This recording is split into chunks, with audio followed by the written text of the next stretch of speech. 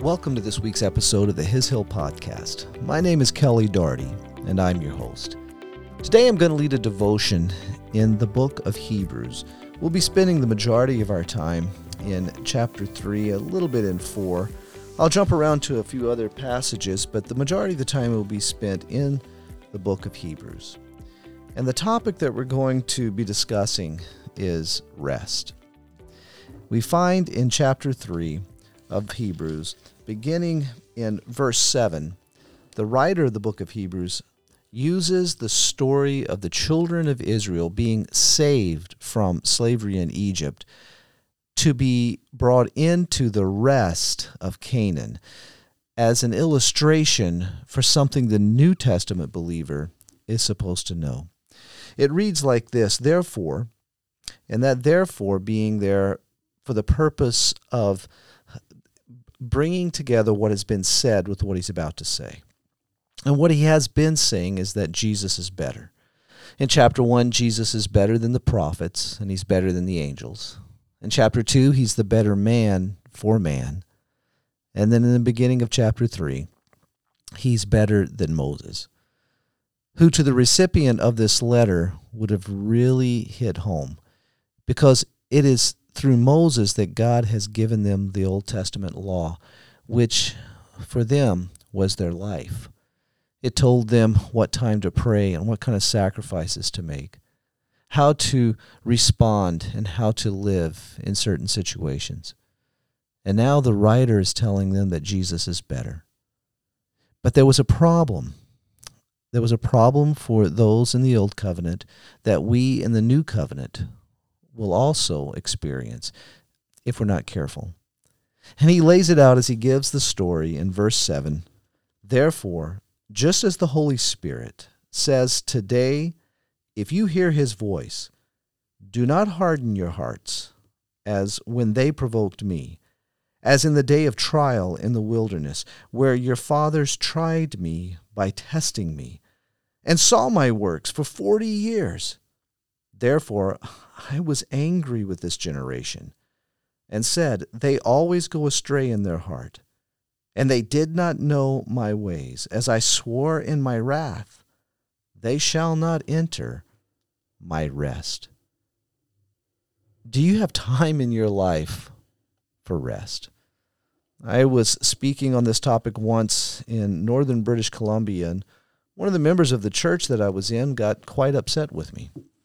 How dare I talk about rest? How dare I say that rest is for the believer when he said that he has a wife and he has children, he has his own business and he has debt. There's no time for rest. How dare I say that rest should be for him? Can you identify with that?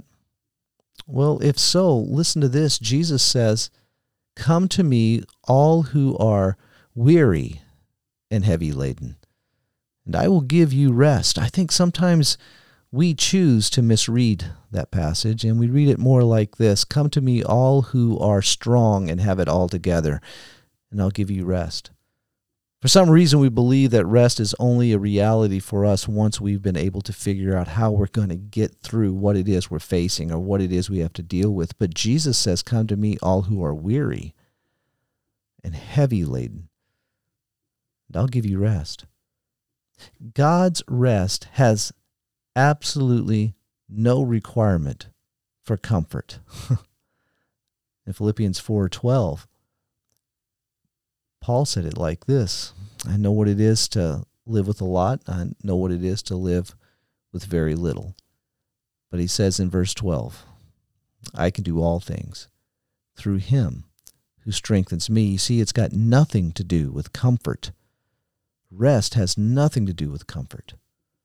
So then, how is it possible? In verse 11 of our passage, it says this: they shall not enter my rest. Well, what is God's rest? In chapter 4 and in verse 3, well, already there in verse 11 where we already read, he says my rest. He calls it my rest. He says the same thing in chapter 4 and verse 3 and again in verse 5 of chapter 4. He's specific. He's letting us know something by repeating this. This is his rest. It is literally God's rest. F. Bruce once said this, that the rest which God promises to his people is a share in that rest which he himself enjoys. This rest is God himself in the life of Christ. This rest is not something, but someone.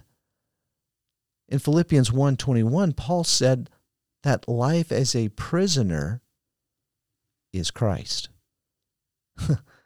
It is someone. He says, for me to live, and again he's saying it as a prisoner, for me to live is Christ. Not something, but someone. It's described in Deuteronomy chapter 11, this rest, this land of rest that the writer of Hebrews is talking about as a picture for something for you and I as New Testament believers to know. This rest is described this way in Deuteronomy chapter 11, verse 10. For the land into which you are entering to possess it is not like the land of Egypt, from which you came, where you used to sow your seed and water it with your foot like a vegetable garden. You see, in order for the slave of Egypt to survive, it completely depended upon him by the sweat of his brow, tending his garden, watering his garden, making it work with all of his own self-effort. That was the only way he was going to survive. But we're told that the land into which you are entering is not like this.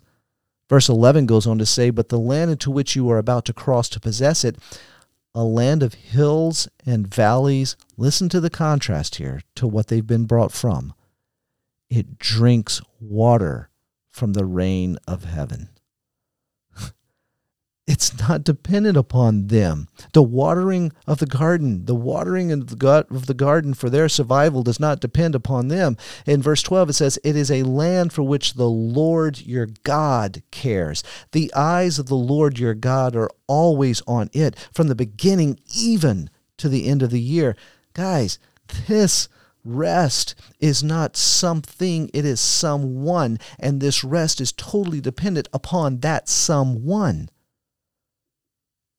Well, this passage again says, they shall not enter my rest. Who are they? Well, in verse 16, we're told that it's those who came out of Egypt. In other words, it was those whom God had saved from slavery. So this is not a picture of the non-believer becoming saved, but of the believer who does not know that rest that is to be the reality of his or her salvation in Christ. You see, these people of the Old Testament, this Hebrew nation, they were saved from slavery, but because of a hard heart, verses 8 and 10, they would not know God's rest. But it's important to understand something here. You see, in Numbers chapter 14 and verse 23, this is an account given after they've believed the 10 bad spies. You know how the 12 spies went into Canaan to spy it out, to see just what it was that God was giving them. They came back with a report. They said that it's everything that God said it would be. But we're not strong enough to take it. And so the majority, all but 2 of the adult generation of Israel, believed those 10 bad spies.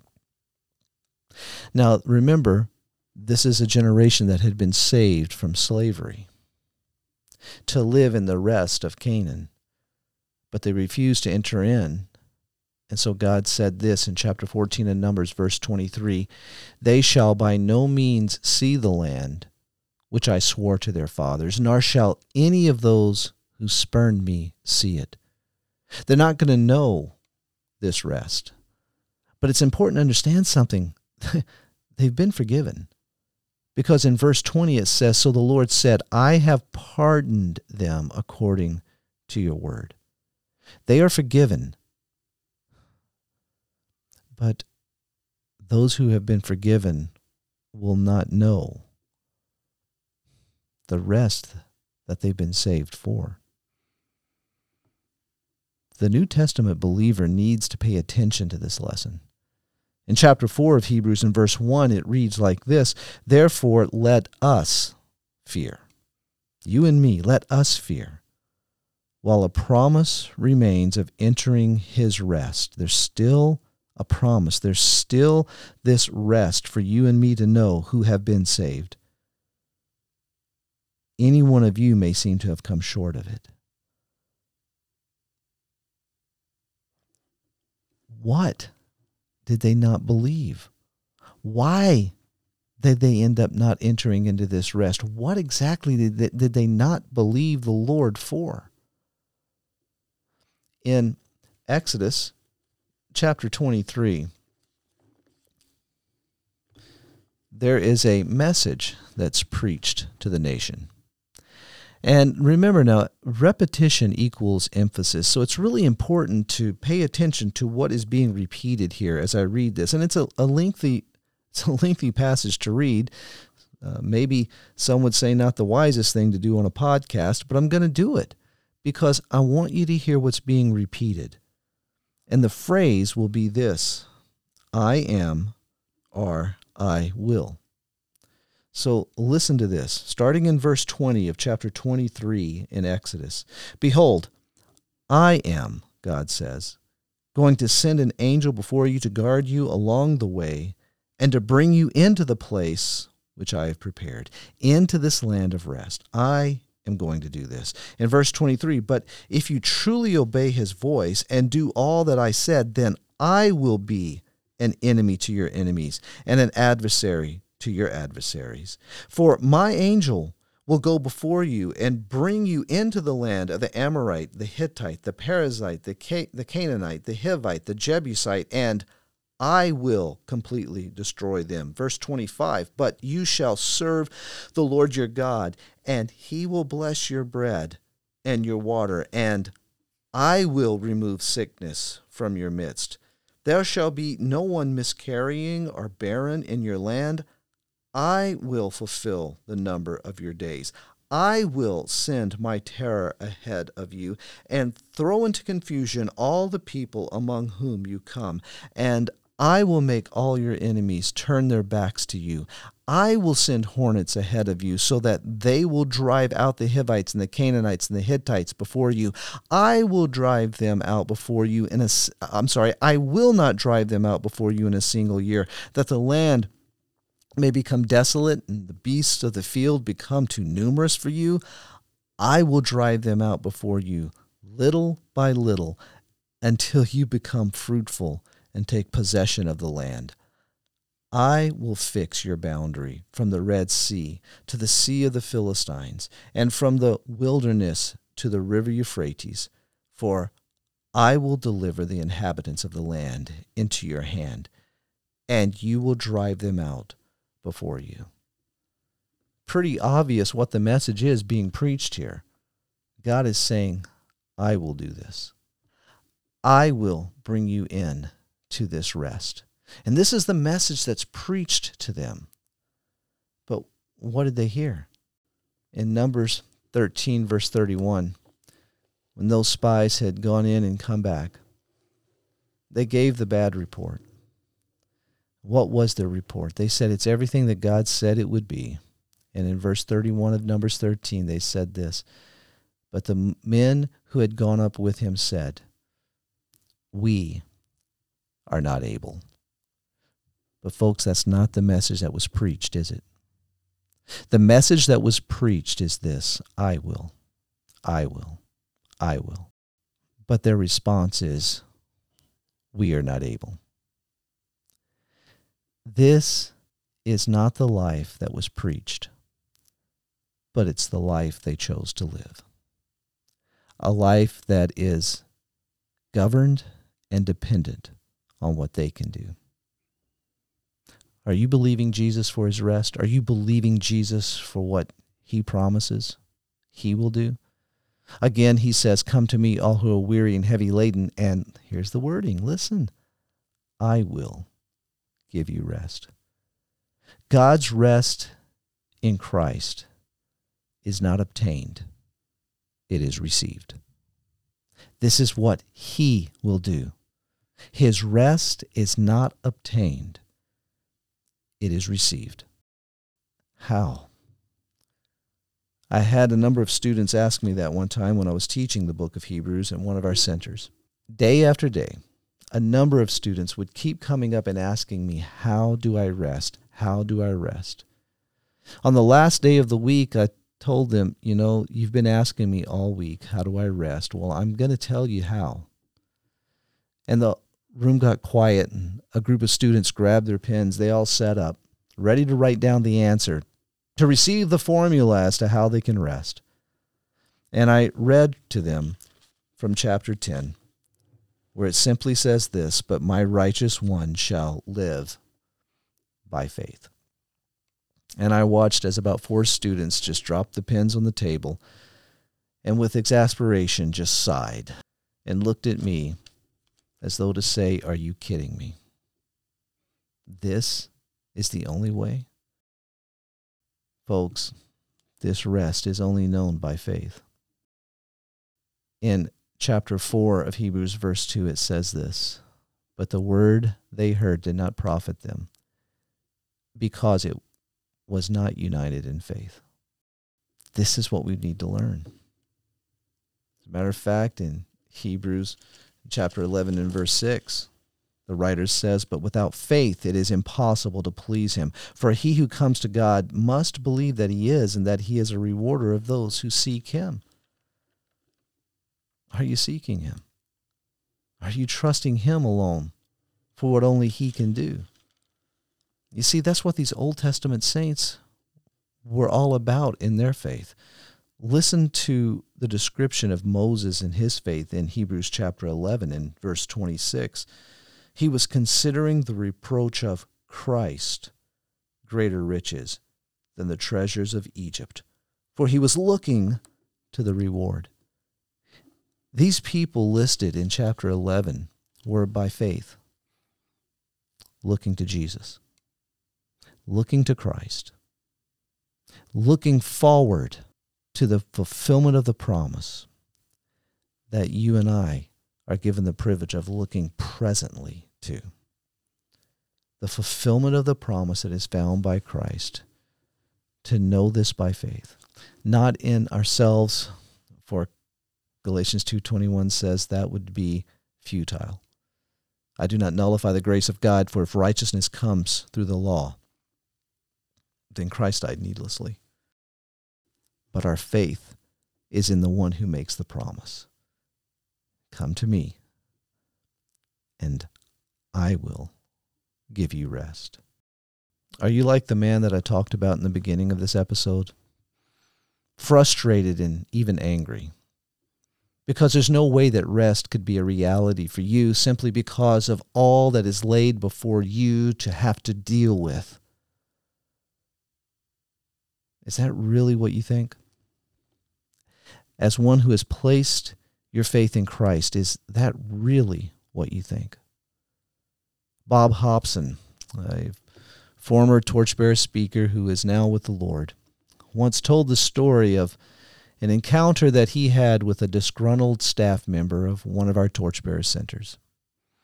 This staff member came to him frustrated, having watched Major Thomas, who is the founder of Torchbearers, being so busy in so much activity. This staff member came to Bob Hobson and he asked the question, how can Major Thomas speak of rest when he is so busy, when he is always on the move? An interesting observation. How busy was Major? He traveled so much during his life all over the world, preaching and teaching, that at the pinnacle of his ministry, when he was the busiest, from what I've been told, he was only home 3 weeks out of the year, and those were not consecutive days. I know that he traveled so much, he flew so much, traveling from one church to the next, that he actually had more air miles than anybody else with the airline that he traveled with. And they actually used him in an advertisement for this. Some of his aides would tell stories of how they would go to bed late at night and Major Thomas would be sitting at the desk working. And then they would wake up early in the morning and see that Major was still sitting at the desk working. So I asked a friend of mine who traveled with him, is this true? And my friend confirmed that yes, it is true. He slept on the plane in between engagements, speaking engagements. And so the staff person has a problem with this. How can this man speak of rest when all he does is work? When all he does is engage himself with what is laid before him to take care of? And Bob Hobson looked at him and he said this, brother, if Major Thomas didn't know the rest of Christ, then there was literally no way he could have sustained that level of busyness. You see, rest has got nothing to do with comfort. But rest is literally the fullness of his life in us for whatever he in his sovereignty lays before us. Do you know this rest? Because if you have placed your faith in Christ, this rest is for you. This rest is the reality of his presence in you as you by faith look to him alone for all that is laid before you to walk with him in. So believer, by faith, look to Jesus and rest. Thanks for listening. Thanks for tuning in to the His Hill podcast this week. You've been listening to our host, Kelly Doherty. We are gearing up for the Thanksgiving conference and are excited to welcome friends of the ministry, alumni, family, and new guests to the Hilltop next month. If you are interested in attending, please contact the office at 830-995-3388 to see if space at meals is available. Thank you again for tuning in to the His Hill podcast today. Remember to keep your eyes fixed on Christ. I'm Lizzie, and we'll see you next week.